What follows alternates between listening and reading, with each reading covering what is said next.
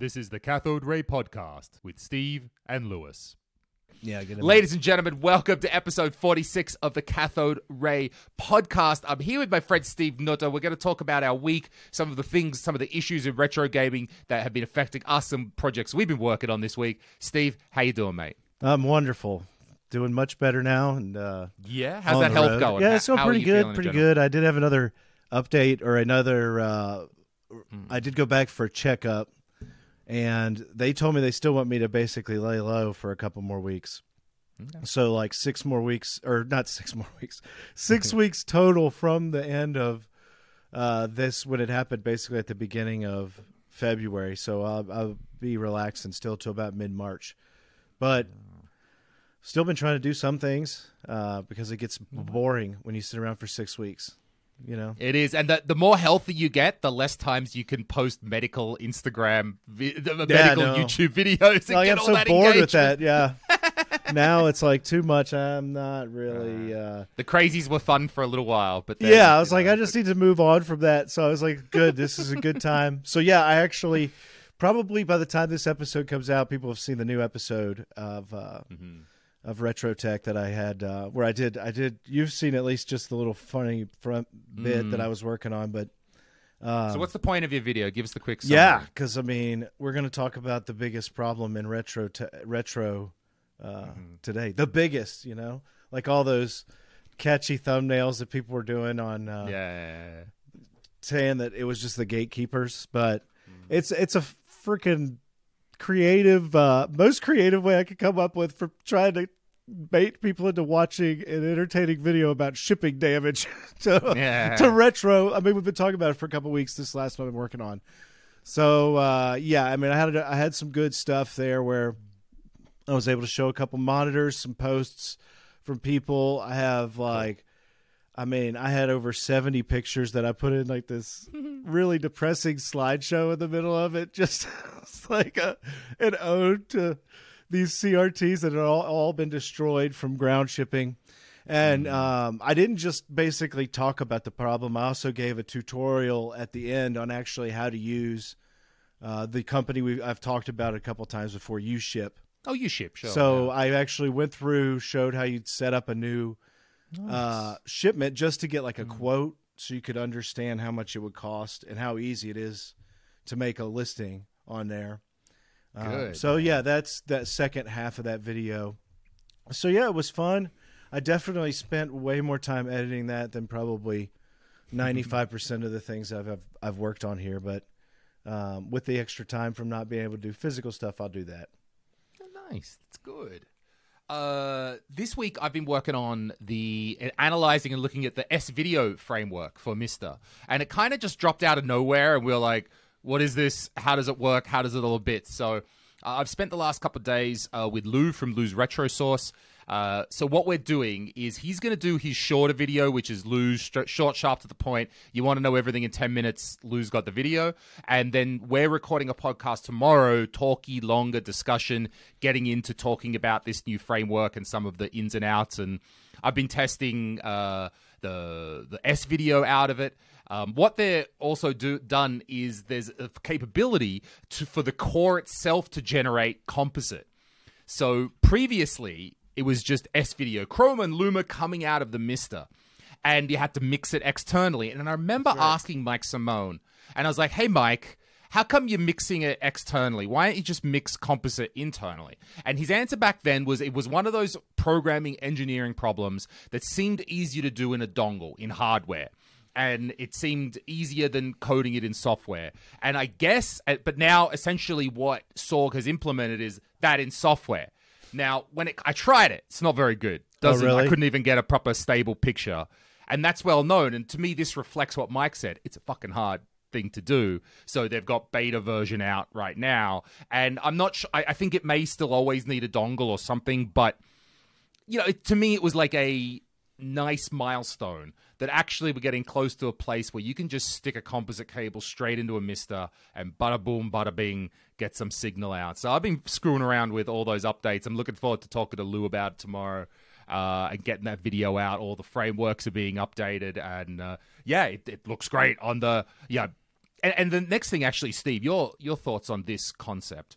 It feels like with the advent of the S-Video and composite coming out of the Mister, these are as good as composite will ever, like, let's say composite. It's as good as composite will ever be.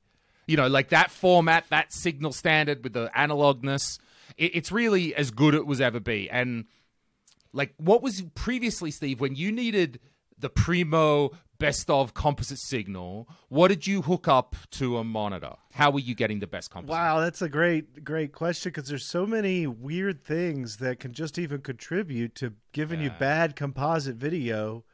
And even, like a guy like Keith Rainey would be someone good to talk about this more about like color and stuff, and like Artemio, because he would explain to me that the colors are just naturally off on a lot of these old consoles. Right. Like the actual color spectrum is not the real, it's again, it's kind of like that those color palettes on the original even or NES RGB mod. You could have a couple different palettes to choose from. And it was always about which one looks better, which one's actually right, because you could be playing it on your TV through the composite or RF before that mod, and it could have looked either way. So, going back to your question, I normally would try the SNES.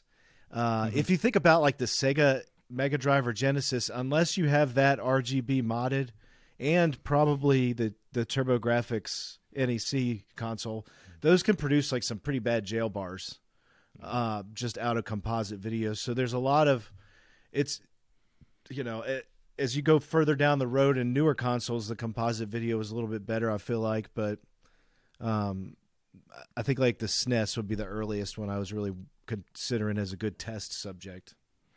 I was thinking SNES. That's typically, if I had to do, I've got a one chip here, but you can also get the same results by installing something like Voltar's mod to any stock Super Nintendo. And that's what I would have thought to use. But someone did raise the point to me. Wii is modern, good availability of component cables. Even a power one can technically do RGB. 480p can come out of it, 240p. So if you're using the emulators, the Genesis emulator with the homebrew on the Wii, it was suggested that using the emulator, putting out 240p is another extremely high-quality way to get composite, which I'd forgotten about.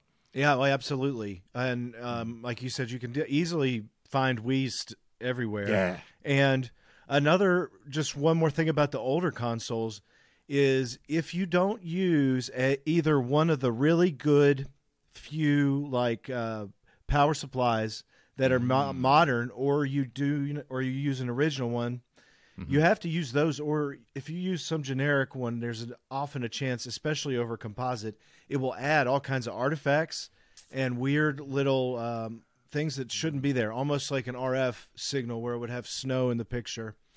So that's something to consider. But that's a really good point. So I'm using good quality third-party ones. I've got a 5-volt and a 9-volt. They're not Triad, but they're another really good brand, high-quality ones. I've got like a polarity inverter. I've got different plug ends because like the PAL Super NES is like slightly different, and you've got to check the center pin positive, nega pin positive, and the Firebrand X PSU page is very good information for all this. So it's a good point about the quality of the power. I run a few of my Japanese consoles. I run them through a power converter. So Europe is 240 volts. Japan is I think it's like 100. Are you 100? You're 100? No, you're we're 110? 110, 120. Okay. Japan's 100. Right, but even though broadly like compatible, right? As much as it's I've almost compatible so between us and Japan, but you can get you can damage certain things because if you bring stuff like here's an example, just real quick. There's the Hakko FR301, which is the suction tool I've done a video on that removes components.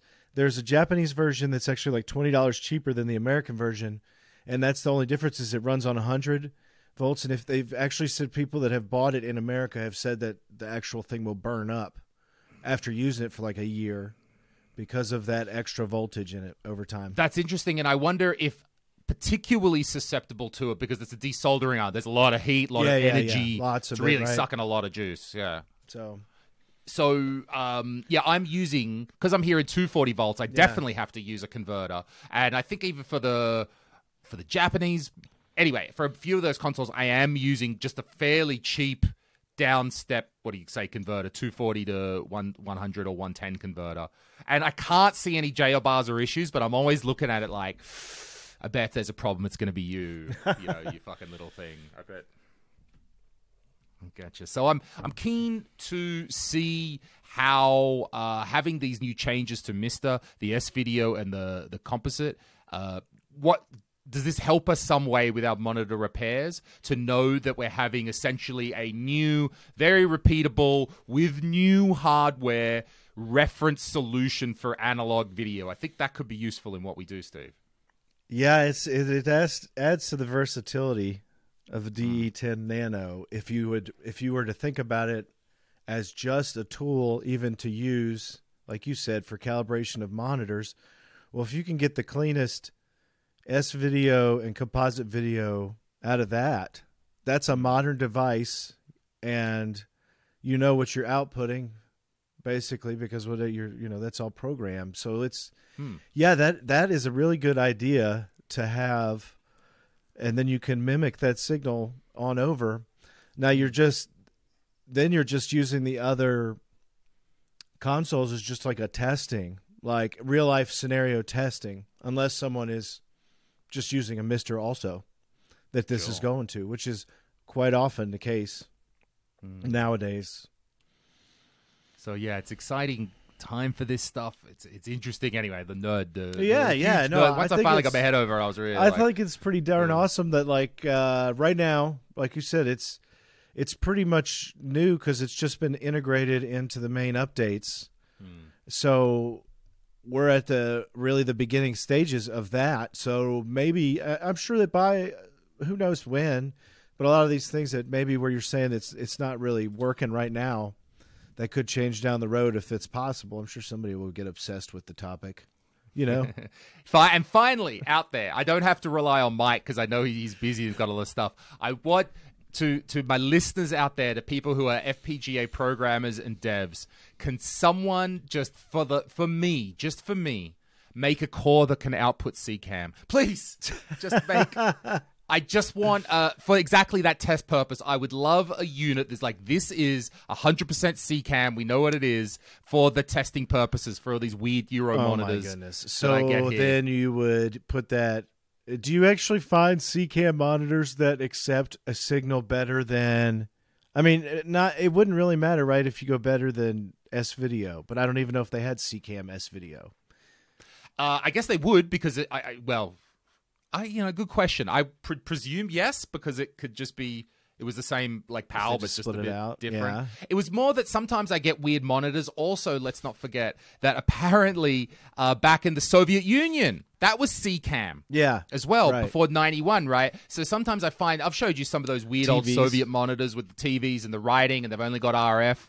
So there are some use cases, I'm really stretching it, I know, but where it would be kind of useful to me to have a dedicated CCAM output just for, not for science, just for shits and giggles. So maybe someone will be working on that at some stage. Finally see some CCAM in action, like you said. I don't, I do. So obscure.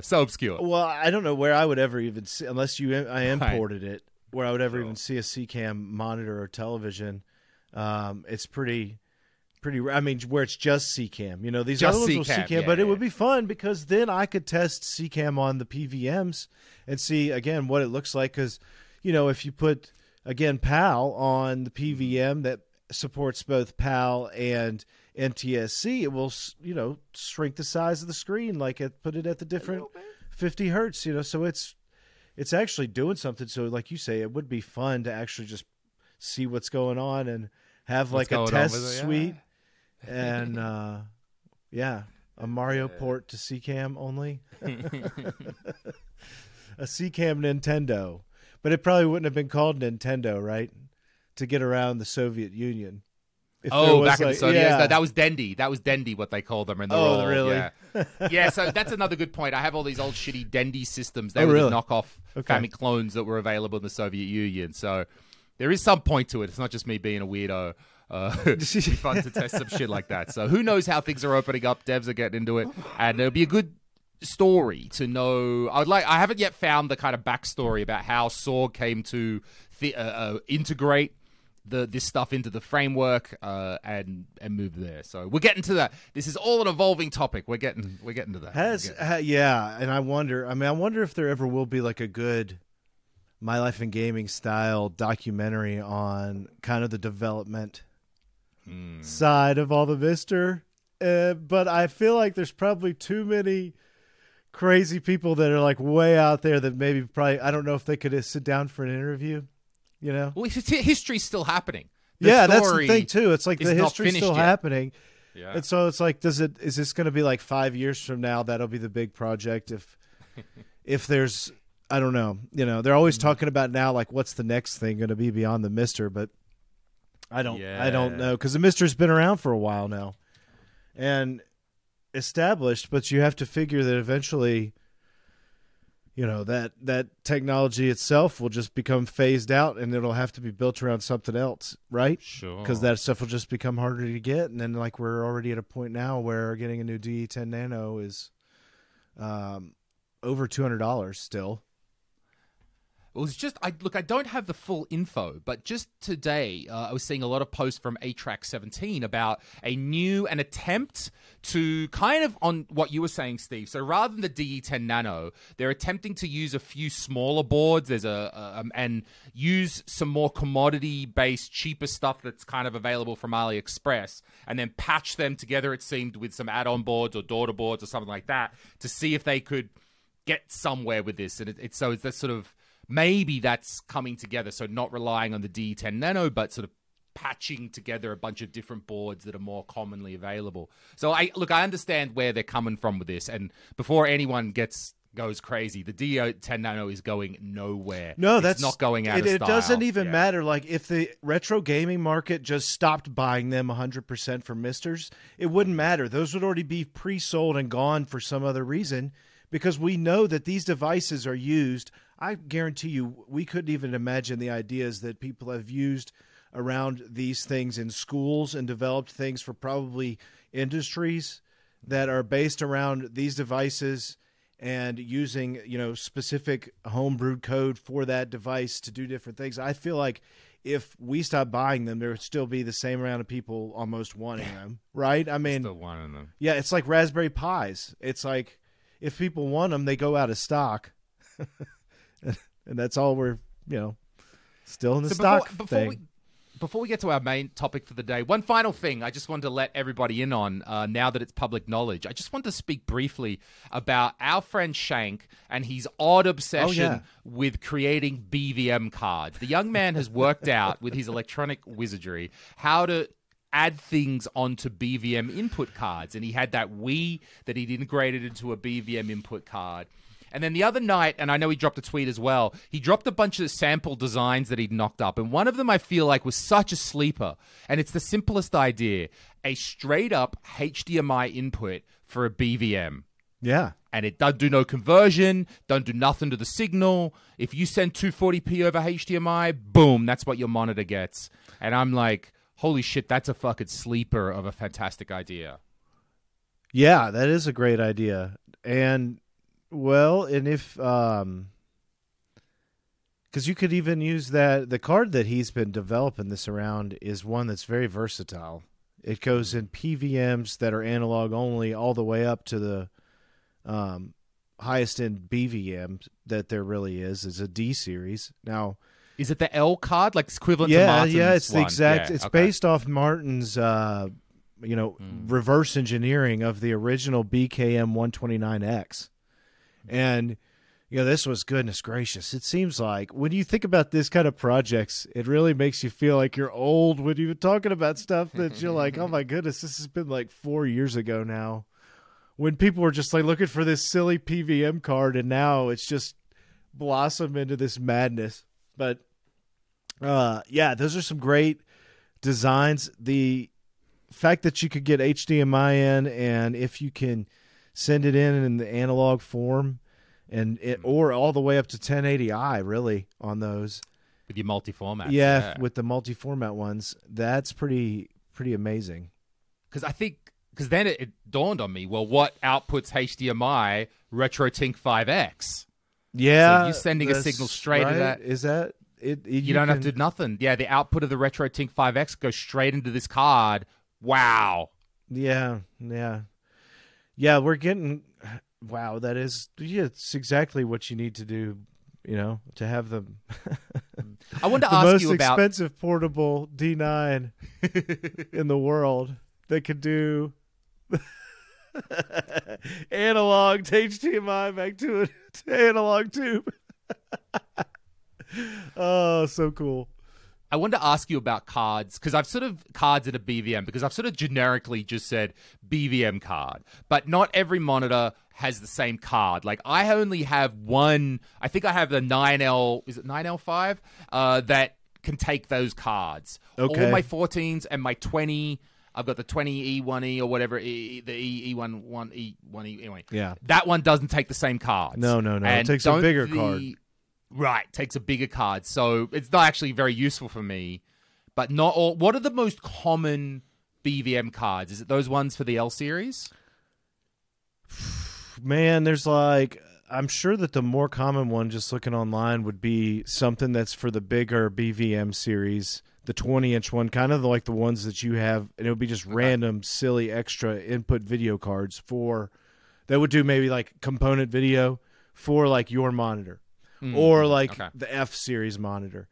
And if you actually found an E series or an F series that was 14 inches, those used the bigger cards. So they used the same size cards as the 20 inches. So that's a reason there was so many of those cards, because it was in both sizes. But then you get into the one where Shank is working on.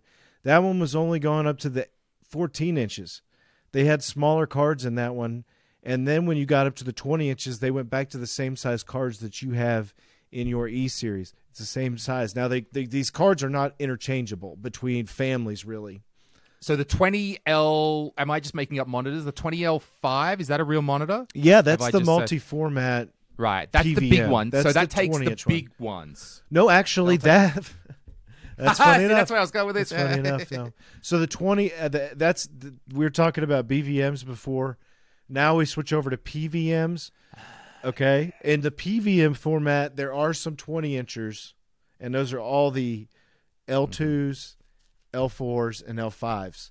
Those each have a single slot in the back of them, and that will fit one of these cards in it. So any of these family of cards that we're talking about that Shank has been working on. And really, if you haven't seen them already, go over to Shank's Twitter, because I'm not going to do like a video on every single console that Shank puts on a BVM. That would be funny. All right, here's another short. Shank put this on a BVM. Shank put, it's all referring to one tweet where it's like 8 different items he has designed on these cards. Dude, at least a 10 minutes of every Advance.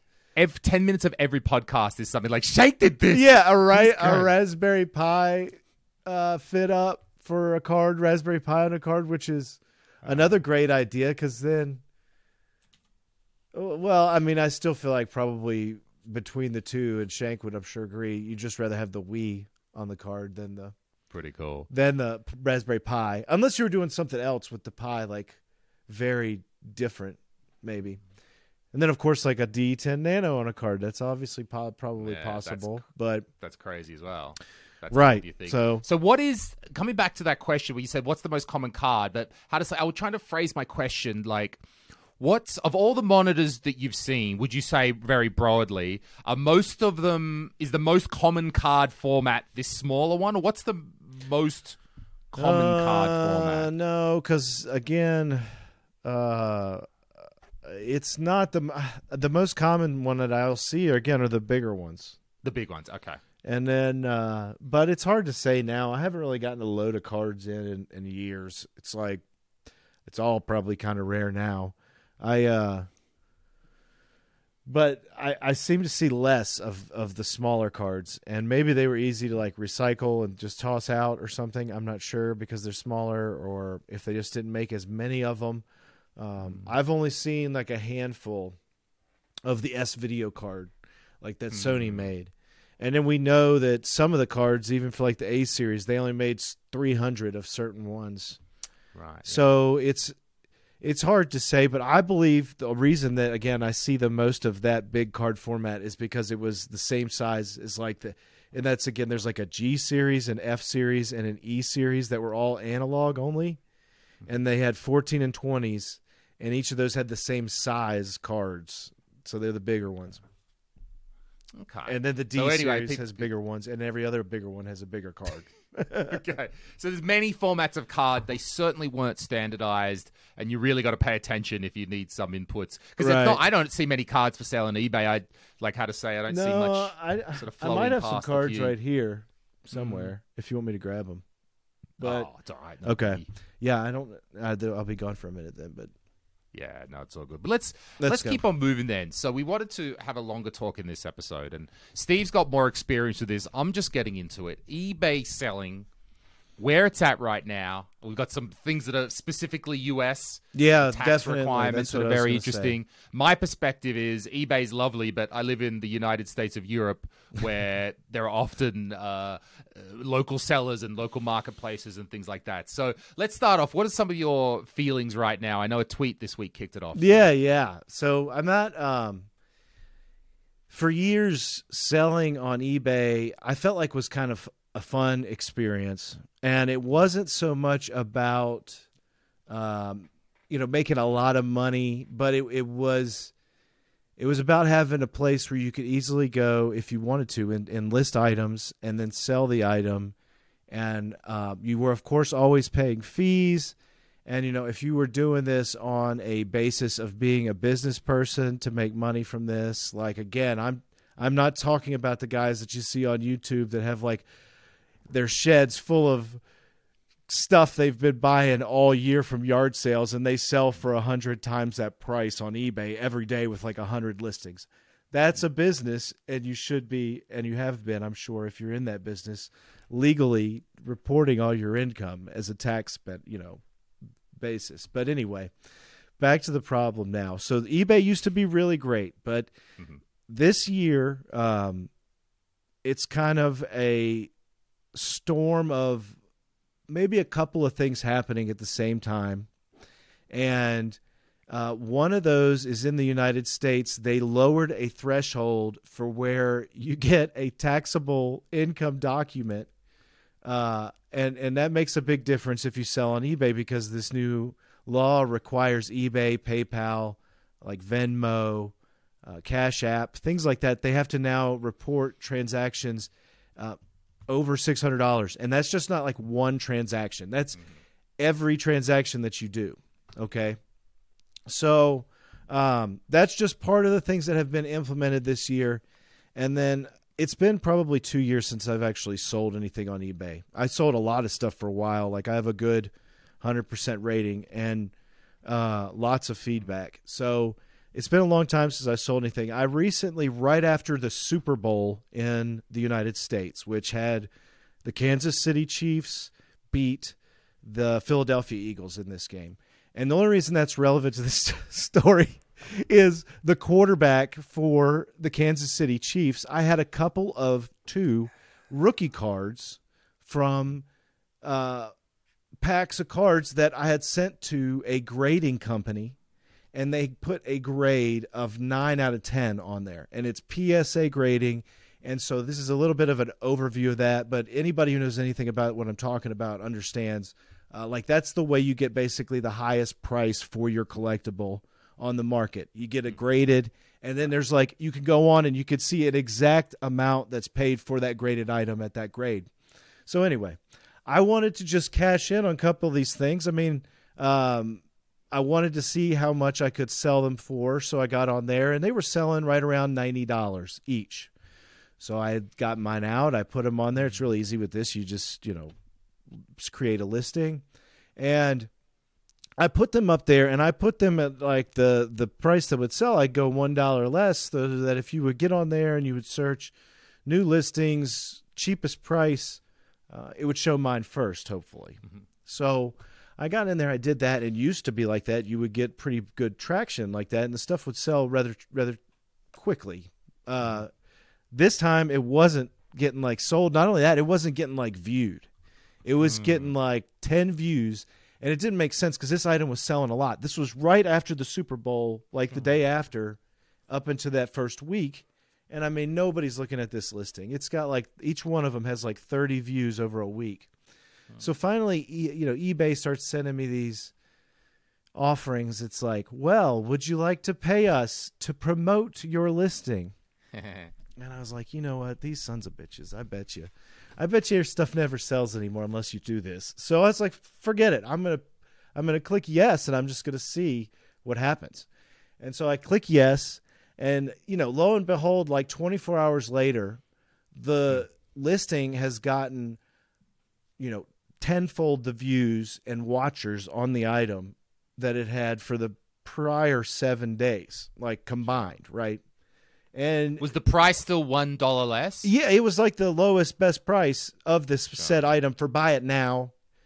People were doing auctions, and they'd go for like $1 or $2 more than the price I had at. So this item has a pretty firm, pretty established price. It's not like some of our more obscure items where like, well, it's about 60. This is like really, we know the well-known price. That's the good thing about these like style of items. When you get them graded, it's like there's the solid price. Today's market price. One was, you have like, again, a half a dozen of them that just sold in the last 24 hours.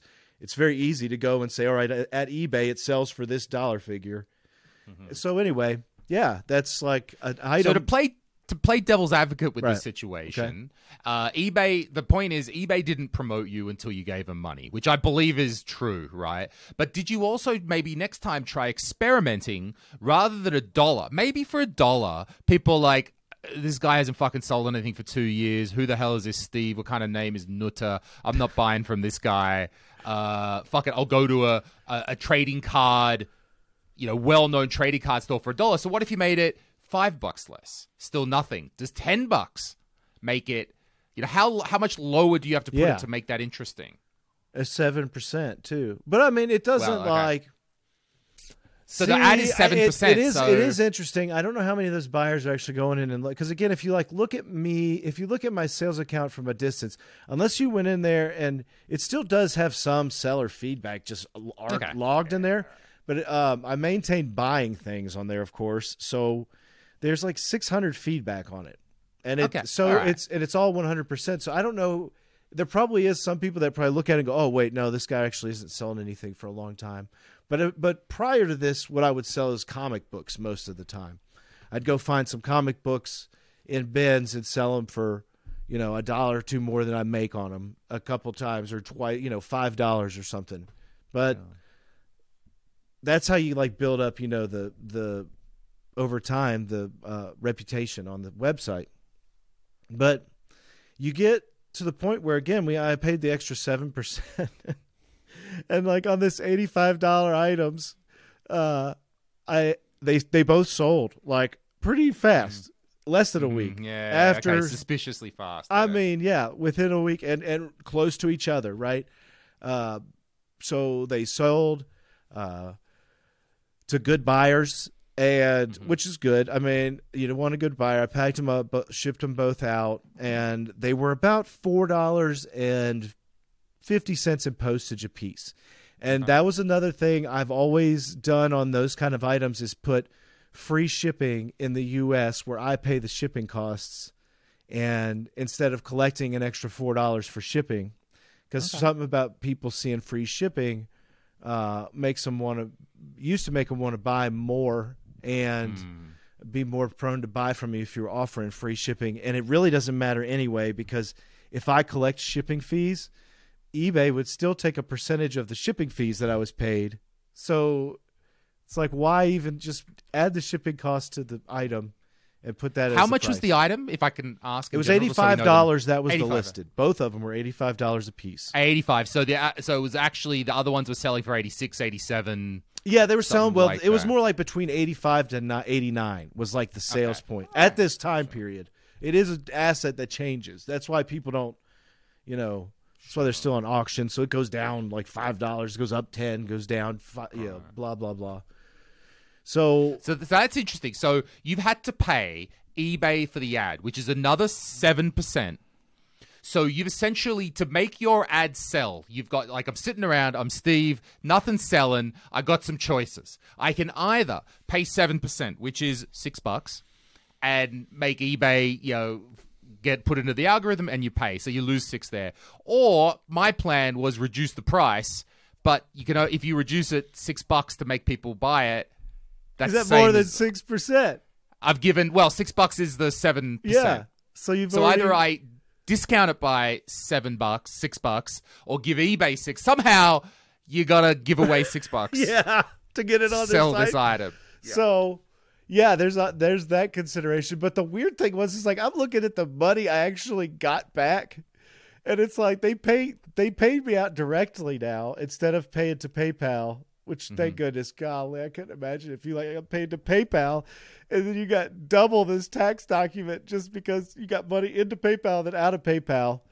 So anyway, they paid me directly. And the first one, after I sold it for $85 and paid the $4.50 to ship it, my cut given back was like $53. And I was like, what? And so I've not researched it. I don't know what the level of fees are on items specifically from them. But I was blown away and by how low that was. And then I sold the second one, and they paid me for some reason a little bit more. So I thought maybe they paid me a little less on the first one, and the other one was about $63. So the second time they paid me a little more.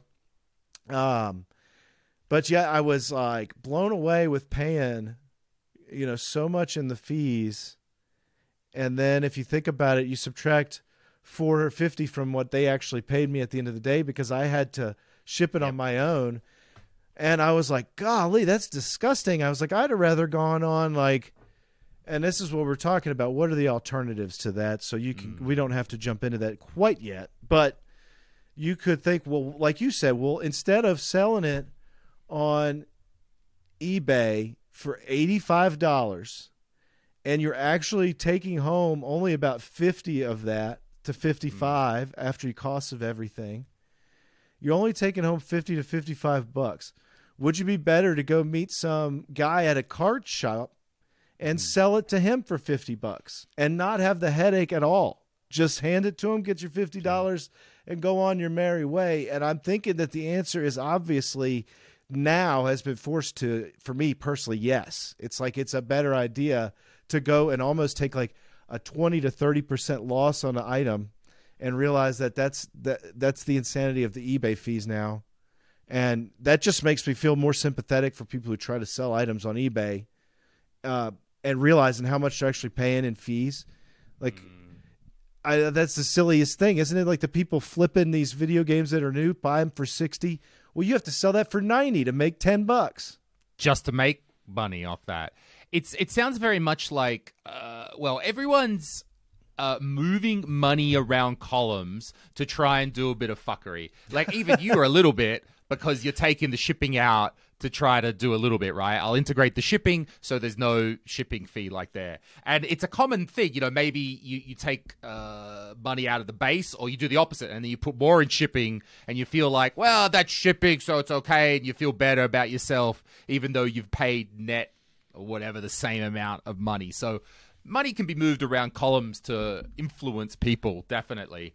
And to me, that's all eBay has done here. So they want you to sell. It sounds like what they're saying to you is you can just list the shit on your site, and maybe no one will find it for this amount of money. But if you pay plus 7%, then it'll also get pushed out to people. Now, this might work to your advantage if you have a platform to bring people in which case eBay just becomes dumb, right? eBay just becomes, even less valuable. So, comparing that to like somebody with a platform that they can directly talk to people. Yeah, much. So that's not useful. We have a thing here when we sell comedy tickets in Estonia. There's the largest ticket selling website. Now there's other ones, but they were the dominant one for years. And so now there's a scheme where when I sell a ticket, the commission is 6% to them, which actually not that bad. I actually don't have complaints with this company compared to Ticketmaster. I know how shit things are with Ticketmaster. So these guys are all right. 6% if I sell a ticket. However, If I add a little tracking code to the URL, so if someone goes to their website, there's an extra bit at the end of the URL, and that means I sent them there. Someone came from our social media, from our website, from our Facebook. If I have sent the customer to the website, they've got the tracking token. And when the ticket seller detects the tracking token, the sale is only 4.5% commission. So meaning, what that means, if a customer walks into the website on their own, comes from their own channels, it's 6%. If I send the customer there from my channels, 4.5%. So you're trying to fight the actual natural whatever following here and get as many people going through your route to get your business more of a percentage. Sure. So we are incentivized in this situation to get people going through our link. So, for example, when I put a post on whatever social media and, it says, get tickets now at this link. Now, I have two choices. I could send them the company's called Pileta Levy. I could send the Pileta Levy link, like a big long thing. What I do is I just create like Dylan Moran is coming. He's a famous Irish comedian. I just registered dylanmoran.ee, and then it just redirects to the ticket vendor with the big long URL that has the tracking code. So our message to customers is just go to dylanmoran.ee, get your tickets there. And then they go there and they're like, oh, I'm on Pileta Levy. Yes, I know this is the regular web seller. And we still have a logo that says the ticket seller's website. We're not trying to hide it. Right. So in that way, by proving that we can bring people in, we get a slightly lower commission. So something similar with eBay, but then, if you're bringing the people in yourself, let's say Steve, he's a wonderful influencer. So many people follow Steve and the influence that he puts out over the retro gaming community. He's a part of the Illuminati. Ooh. That's what I've heard. So if you are bringing people in and you don't need eBay's algorithm, then the question comes, is there a better place? I just need to take someone's money, do a credit card transaction, essentially. Right. Well, that's a situation I run into normally because I don't. The only reason in this specific instance I sold this type of a collectible is because, like you said, this is not a normal type of collectible that I sell very often. Yeah. I do sell sometimes. There's another guy I know that his dad actually runs card booths. So I've sold him a lot, but I do the same thing for him. I'm completely reasonable.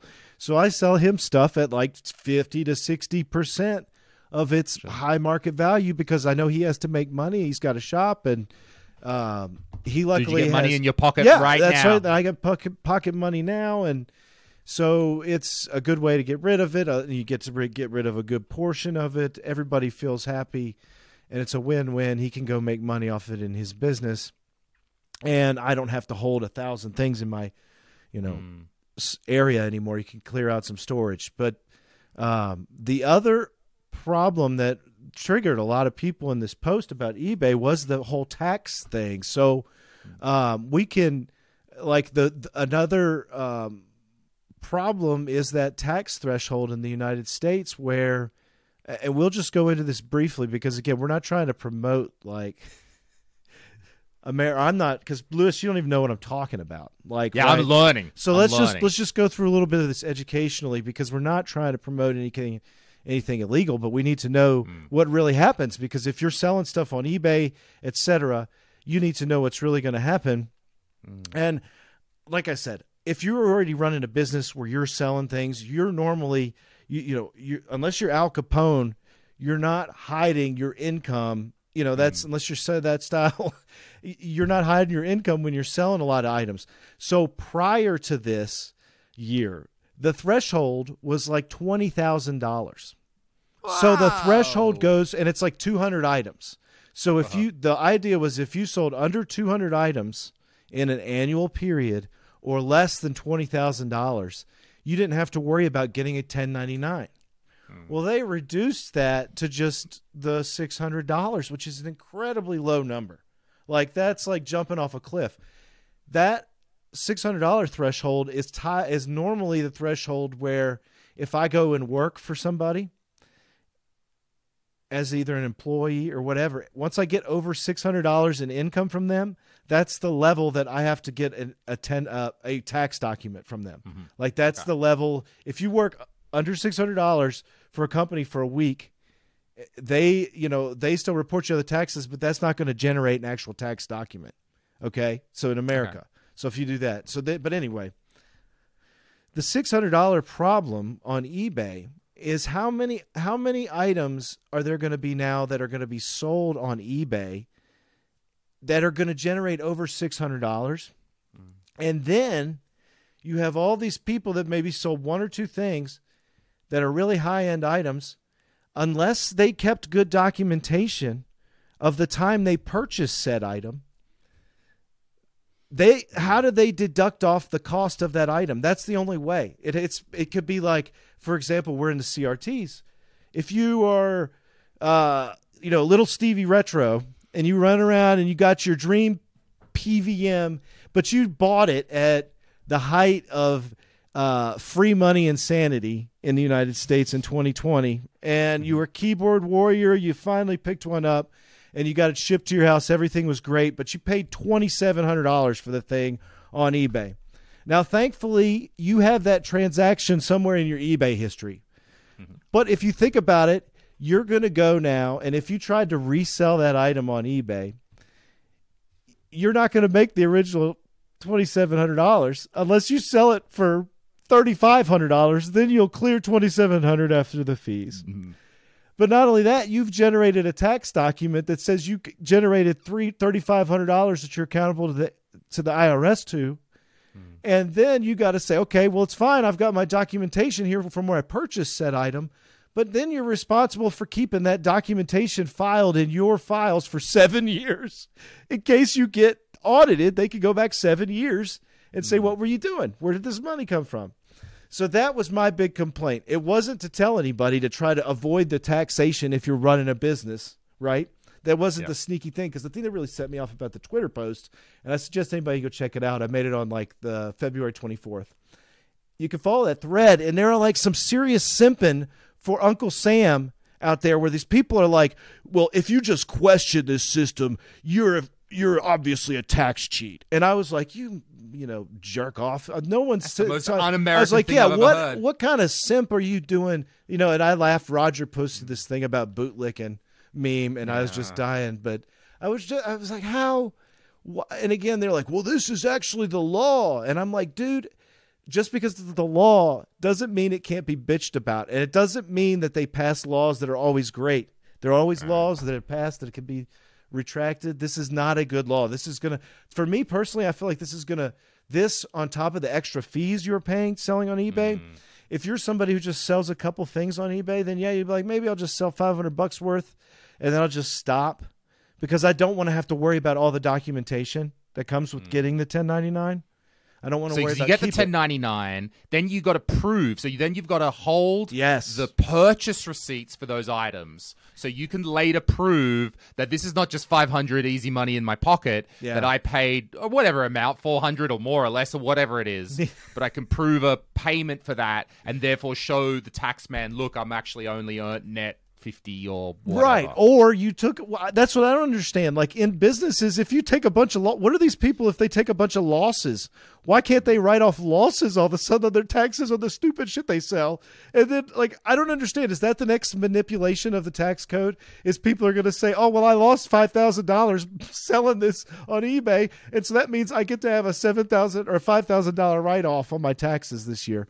So is that how it works? I don't know. That's what I'm saying. Is that the insanity of this whole system? I don't get it. So maybe if there's anybody that's actually followed that over here and struggled to get through this whole spiel, and you're like, oh, Steve, you're so completely wrong on this subject, feel free to let us know how the tax law changed, and you don't like the change. Oh, right? yeah. It makes things a pain in the neck. Tax. It changed. Not only is there's cost to you, because now you've got to pay the tax on that. You've got to not only that, there's the administrative cost that you have to go through to prove that, right? That is also time and money for you to keep all those receipts and then prove it all and do all that later. It's not tax evasion, because my question then, so in theory, in your great United States of America, if I sell something for $700 on eBay, then it gets automatically 1099. Government finds out about it, rah, rah, rah. But in theory, then, if we are simping for the government, does that mean that if I sell my couch for $700, I am supposed to report that to the government? It's already been reported. That's the thing. Once you sell the 1099 is a government document. It goes to the government and to the tax person. So but let's say I sell it cash. Yeah, right? No, In theory, that's the thing. If you go down and you sell it through cash, no, you don't have to. Why? Why is cash? What? Because it's not done on eBay. It's the same transaction, let's say. But done on the eBay, thing, it tracks the reason they 1099. probably want to move to like digital currency to try to eliminate from people Well, from everything will even get doing tracked. that. So that's that like I'm kind of going through these simp arguments, right? So legally, though, it says if I sold that couch for $700 in cash, if I was being 100% letter of the law, good Boy Scout, whatever. Should I? So there's not an obligation to report that. Oh no! No you one mean never like would. why would you why would you report that? That doesn't even like in America. If you sell your house and you don't profit beyond a certain level, you don't even have to report that. That's the weird thing. Like there's so many. That's the thing. American tax law is insane. It's like 5 times longer than the Bible, maybe 10 times. So it's definitely got so much jargon in it, and it's meant to be so complicated and complex. And then all they do is they say they want to simplify it, and then instead we get stuff where it's not simplified. It's actually more difficult. Again, if somebody lived in a household and they were selling $4,000-$5,000 worth of stuff on eBay, but it wasn't the thing, like they weren't profiteering off it, right? It's like, over the year, like you bought your couch. If you're selling a couch for $700, you bought that couch for $5,000 because there's no way it's going to hold its value, right? Sure. So that's the thing. Is like all of a sudden, if you sell it on this platform is obligated to report that to the IRS. If you sell it in the wanted ads on the newspaper or in Facebook Marketplace. And I don't know if eventually all that will change, but that's kind of like, what's your alternative to eBay? You know, you still have these archaic things in America like Facebook Marketplace. And if you want to go really old school, regular. you can do Craigslist. Yeah, okay. And, I mean, also here in Europe, every country has its own different solution. So eBay, there's not really a pan-European online classifieds. So you've got to know the particular one in each country, or there's a number of them. Facebook Marketplace is not too bad. Whenever I travel, I can just change the location and do a quick check. So I don't think they're archaic. But before we do want to talk about what's next, because what to do. But before we do that, there is one more big downfall of eBay, and I have to admit, it's scaring me a little bit when I think about doing it, which is this returns policy. This seems like the fucking Wild West, where people can just be like, nah, didn't get it. Nah, it was broken. Nah. And then all of a sudden, for low volume sellers, that seems like could be a real trap if you happen to get someone who doesn't want to play ball with you. Well, there's people that will use these burner accounts pretty much on eBay, and they'll buy items. You could look on YouTube. I've seen a couple of videos where people have sold, like you said, high ticket items, right? And they get bought and they get paid for immediately by the credit card. And then like when right after they ship it, they get reported as not arriving. And then they like send back a box that's just basically an empty box with a box inside. So it feels like it has something in it. And I've seen that happen. And then nowadays, like the credit card companies are fighting to pay that transaction because it could be a stolen credit card that was used to pay for it to begin with. And if that's the case, then you're screwed. You know, like if you get paid by a stolen credit card, they're just taking money away from you. So it's a tricky situation. It seems a bit scary. Now, on the other hand, I do understand why that system might be there. And absolutely, I'm not trying to say that is a completely negative system. It is very good for the buyer. There is unfortunately people who will take care of it. So in looking for another solution, we're not sort of trying to avoid customer protection. I think it's more, we can Actually, we'll get into a moment. I got to go to the toilet. But it's more like, what is there a better solution for Steve? Is there a better solution for there's individuals without definitely- needing, do that? let me just go to the Yeah. loo, and then Okay. we're going to go into what the hell else can we do besides eBay. Sounds good. You want to jump back into? All right, yeah, so we'll go back. All right.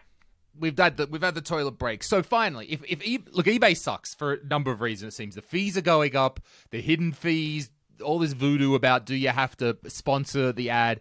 Not only that, then tax implications are growing and growing and growing. It's less of this community style spirit of selling something, and it's more like, I don't know, that. And as a seller, you at least need to be wary of these return policies and at least understand what could possibly happen.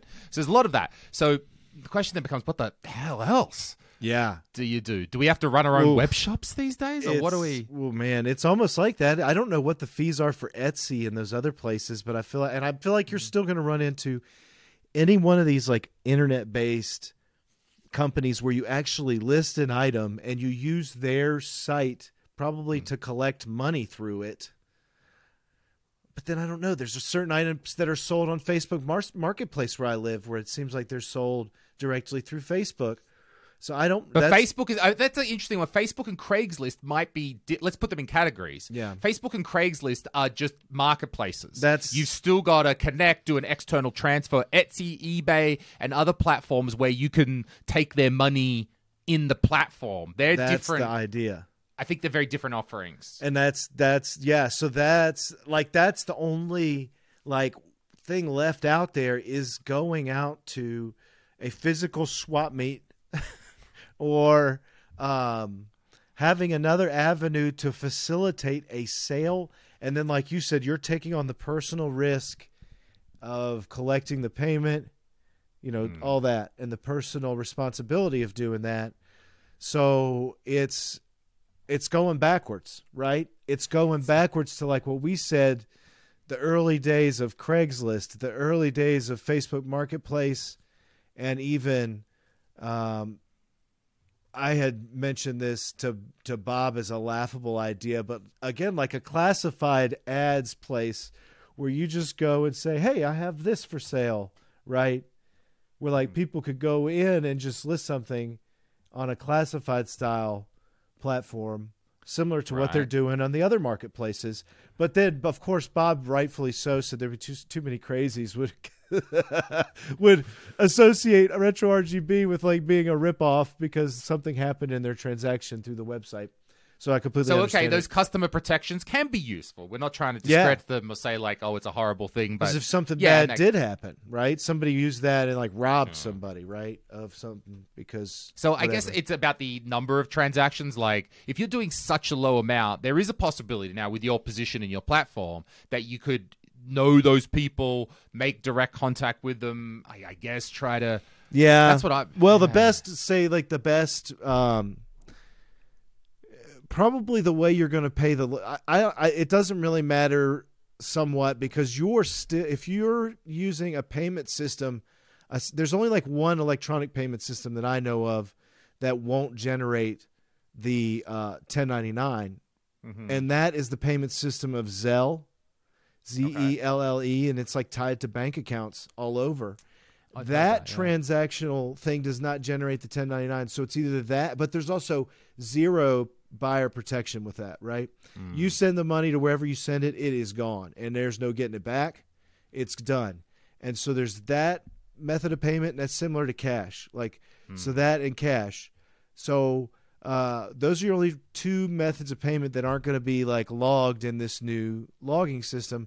So either way, most of the time people are going to use some other form of electronic payment like PayPal, Venmo, Google Pay, whatever they use. And that's always going to now draw that 1099. The thing is maybe you can get in places and, like I said, avoid a lot of these 20+% points you're paying selling the thing on eBay. If you have to pay the fee anyway, you could go into specific groups on Facebook that are actually sellers, like the PVM group I promote sometimes in Facebook. There's a group where listings come available. People, if they want to sell it, they'll put it on there for a PVM. So if you have an item that people want and you want to just, there's groups like for every asset that you can meet buyers that are looking to buy, and you can list the item in there like that. And on top of that, in the general marketplace. So that's another avenue. Those sites, so they're Craigslist, Fakeless Marketplace, who are saying sites that don't accept or don't need you to give payment to them, right? They also, however, tend to be more regional based, because if I'm not paying you online, then I have to meet you or do some sort of, let's say in Europe, I should have maybe at least in the same country, I can do a bank transfer super easy and, you know, stuff like that. So those styles are like this older style. And what that's telling me is that in your grand union of a large country, to sell to somebody, there's value in buyer protection, both for the buyer and the seller. And it's bad sometimes, but you're saying, oh, buyer protection is bad sometimes for the seller, but then you're like, well, it is kind of needed, some form of that. So apparently, if we want to sell to people a long way away, buyer protection is something that needs to be factored into that. If you wish to sell to the national market, then buyer protection, the cost of that, needs to be factored into that transaction somewhere. If you don't want to pay buyer protection, then you're limited to your local geographic regional area. It's just another cost of business, I guess, is a way to look at that part. Yeah, and then like you're correct on the fact about buyer protection being important, because anytime you become a buyer, you want buyer protection, because 99% of the time buyers are legitimate that are buying something, and they're not trying to run a scam, and they just want to have a peace of mind that you're not trying to rip them off, or that you'll do what you said. Now, if you personally, like, what can Steve do? Well, Steve has a lot of options, because I've got a social media presence within a market, and I can easily go those places and avoid all these, pitfalls. However, at the same time, I'm in business. So when I make business transactions that involve stuff that are in my business, I still, even though I would be wise to go about finding the least expensive way to collect a payment and to capitalize on getting as much of that said payment into my business, right? I shouldn't have to go and be forced to pay 3% to PayPal if I don't have to. If I've built up a good enough reputation where buyers feel protected enough in just my word. That's the key. But it's hard. It's not going to be, like I said, I'm lucky because, I have some place, and I think even if you have just even somewhat of a following within a sphere on Twitter, a lot of people I see list things on there and seem to do very well. You don't have to have a huge following. And then I know that some different types of items sell better on other platforms. There's people that sell things on Instagram. I was sort of trying to break down the costs a little bit. Let's say there's a cost, because they're different costs, right? So there's a cost for PayPal, and that is like a financial transaction cost. Then there's eBay, which is a commission, shipping, which is, I guess, a cost of doing business. And then there's the IRS, which you also can't get around. Well, there's taxes, right? Anytime you make profit, you have to pay. That's what you don't, that's all it's based on. But just like anybody, you can't confuse revenue with profit. There are businesses that like Google probably makes, how much revenue do you think Google has?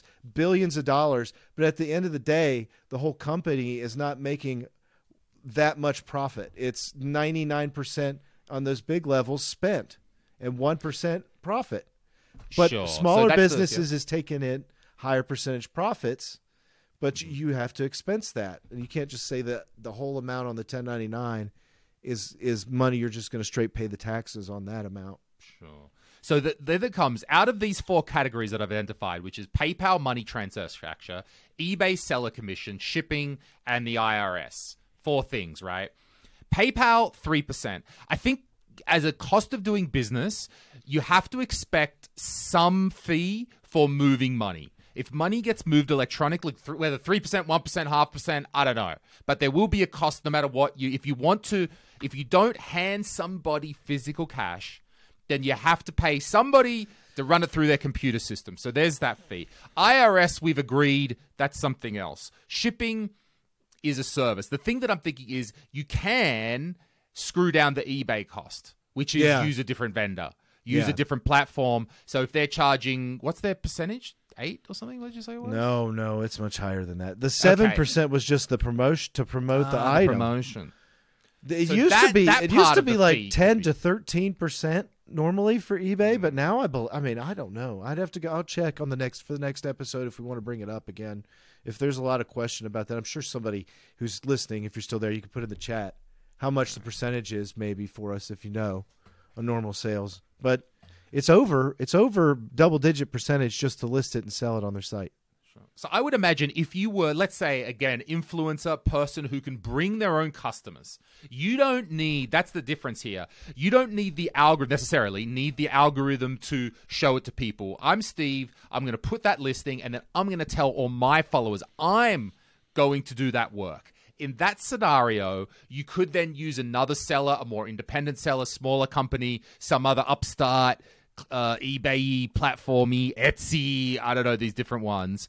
Because you don't need Etsy to be huge and their algorithm to be great. You just need people to, you send them to the Etsy page and they're going to check out there. Government is still a thing. Shipping is still a thing. Maybe some PayPal fee or a few percent for the transaction. That's still there. What about like a retro? Like, let's think what could be done here. Imagine if somebody could code just a classifieds website for like retro stuff, right? And it would be classified. It would just be categorized again by whatever the material is, or like a gaming consoles, as far as, and then you go in and you just find things that were listed, and you could do listings. You'd pay a small fee like you would for the old newspaper, but the whole point of this thing is you'd have to externally conduct the monetary transaction, like you said. No. Isn't that Craigslist though? Yeah, what you just described. but it's not national, like, and it's not specific. I guess, like, you can't get on Craigslist and look at everything in the United States because it might be too crazy. No, it's like they're regional. So that's, like you said, that's a very regional setup, but maybe it would be just too much stuff to sort through. I have no idea, because I guess if you did have every item listed on a classified ad, it might be a nightmare to try to sort through. So it's not a perfect idea. I have an idea. I don't know if this is this is more of a joke, but I have a place for you, a seller, a website that will help you, that provides buyer protection, and you can escape the pesky, ever-seeing eyes of the U.S. government. Dude, list it on AliExpress. That's what those Chinese guys do. Send your money through Badaboom, whatever their app is. Keep it with the Reds over there in China. U.S. government's never going to see that shit. Yeah, there's still some buyer protections on. Yep. Just that's exactly how Retro Castle, they're just small independent sellers who, okay, Retro Castle himself has no following before that, so he needed to use the algorithm of AliExpress. Dude, I'm telling you, maybe you'll see the Zez Retro gear available for sale on AliExpress. Yeah, it's an interesting time, because this is all rolled out relatively quickly, like simultaneously. So when you talk about eBay, I don't see how 6 months from now eBay isn't really hurting, because a large core, I'm not saying like the vast majority of their sellers, but they're literally going to become a place where it's only the people who can make profits off this and do normal business. They're eliminating the whole segment of, like you said, the grassroots sellers on there that were just trying to go on there and flip a couple items a year. It really complicates that to the point where you either find a different way to sell it or you just don't sell it, I guess, right? You just don't deal with the hassle and the time. You just keep the item, donate it to charity, give it to something else. I don't know. It's tough to sell that. And in Europe, I'm wondering, I know I need to list my items first, but I'm wondering what's the best forum or place for me to put my items. And even though I certainly don't have any following like you do, I'm still kind of thinking actually using my social media, because while I don't have a massive Twitter by any means at all, the people that are on my Twitter are very much my audience who may want to get these things, right? So okay, so that is something I'm thinking about. I don't really want to list on eBay because of the fees, because of I'm a bit worried. I've never the buyer protection thing, all those negatives. So I'm actually thinking about more. I don't know if that's just I have my own list on Twitter, like just really doing it, real independent. Who wants this? Yeah. And I selling think 10, that's 15 things. a great way to go in. So if you're somebody now who doesn't have much of a presence in retro gaming or anything, yeah, that would be I mean, like I said, I've seen people have successful sales of items, and you just need a few people that catch on to you if you just into retro stuff, start posting a lot of retro stuff. And then a year later, you're going to have some people following you. Might only be 100, might be a couple hundred, but you'll have the right amount, enough people to, if you're selling something for a good price and you just request retweets, smaller accounts, people like me, if I see a good deal and I know that, like, if I see a good deal and I know that, like, people that I'm affiliated with might be interested in buying that, I would want the thing of like, oh yeah, look, I helped a little way of finding that person, somebody to buy this, and both these people are happy. Person A gets a good price for the item. They're not getting the top dollar on eBay that with all the fees involved. They're getting the fair price. Same thing with the buyer. They're getting the fair price they want to pay because they're getting the discount of all the junk that they're paying this is a for. good time to mention talking about those communities. That's exactly what's on offer in the Retro Tech Patreon, where not only are you're posting when you see interesting links, I get them in my Patreon all the time. Here's a monitor if you're in this area, but then also your Discord of CRT fans who are sharing deals, as well as other people like Save the CRTs and other people doing good work. You've got a super niche community. So if we can identify our super niche communities, you don't need a big pool of potential buyers or some friggin' algorithm that's not going to show to the right people. Maybe Exactly. a bit of legwork Yeah, yourself. and I thank you for the plug, Lewis. But just to give a good example, I had a recent person who joined Patreon this month. They were looking, they were really interested in getting a multi-format CRT, and I was like, a big one, 20-inch one, and anybody I want, they're like, I just kind of learned about PVMs, and I'm like, well, I want you to kind of take some breath and try to take some baby steps, because I mean, like, if you're willing to pay for it, don't worry, don't just buy these ones that are sitting on eBay. Let's try to see what else we can figure out. And I was like, I don't personally have any for sale, but if you want to go in, because I know there's plenty of collectors that are in, again, my Patreon and in that Discord, and there's an entire chapter and page on that Discord dedicated to sales and listings where people in the Patreon and Discord can go and list their own stuff. And everybody there kind of keeps each other in check on the pricing, because we all know, I mean, everybody knows, like, the fair prices about this. This isn't about ripping people off. And there's also times where, like this guy, I was actually getting ready to write him back saying I would recommend him consider going with something that would be a lot easier to work with and not so much finicky, like the PVM 2005 and the BVM, and so expensive. I know money is not an option or not a concern maybe, but at the same time, the kind of maintenance, that you required with those higher end multi-formats can be very inducive or, expensive over the years. You have to actually get those serviced to keep them running tip top. Whereas I was going to suggest like a PVM, on the 20-inch side that was a medical monitor, and he went into the Discord server. He found somebody that had some 2005s, but after talk to everybody, he decided to go with the PVM, which is the Olympus OEV 203, which is the medical grade 20-inch, which I was like going to recommend. I was laughing. I was like, well, they sent you, and they did all the work for me, because that's the one I would have said. And that one's easier to service. You have to service it like once every 20 years. It's not something that needs a lot of babying. It's pretty sturdy, good piece of hardware. So that, but that was an example of how eventually, and they didn't even pay, like, they paid a very fair price in the United States to get one, like under $800 for a working good one, which in the 20-inch PVM medical market, that's well below what they would normally sell for on a publicly listed site that was showing them working. So it's a success story. I like that idea. And what struck me when you were telling me that story, Steve, is when people get into your community, there's trust. And to do any sort of business transaction. Actually, mostly our business and our economy relies on trust. I trust that I'm going to give it to you and you're going to give me the payment and all of that. Now, we can have laws and different things that can help us, but as soon as our society gets bigger and bigger, and the point I'm bringing this back around to is when you're paying for eBay buyer protections, you're paying a fee for trust.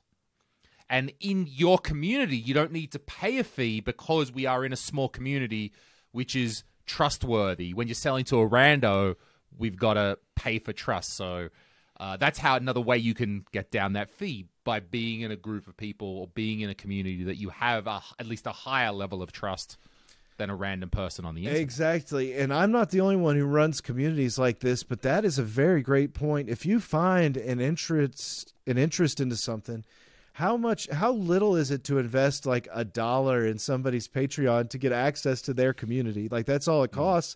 And then you could literally save yourself, like in this case, this guy could have straight gone to eBay, never talked to me, bought one of these expensive monitors, got it to his house, and let's say it was fine, and then after 50 hours, it just developed some crazy problem, and then he's stuck with a $3,000 monitor purchase at his house, and instead, we're trying to help people not only avoid that, but at the same time, you don't have to worry again. You've got sellers that are other people within a community, and it's just like anything. It's like used hot rod cars, we always compare it to, or like motorcycle people, antique people.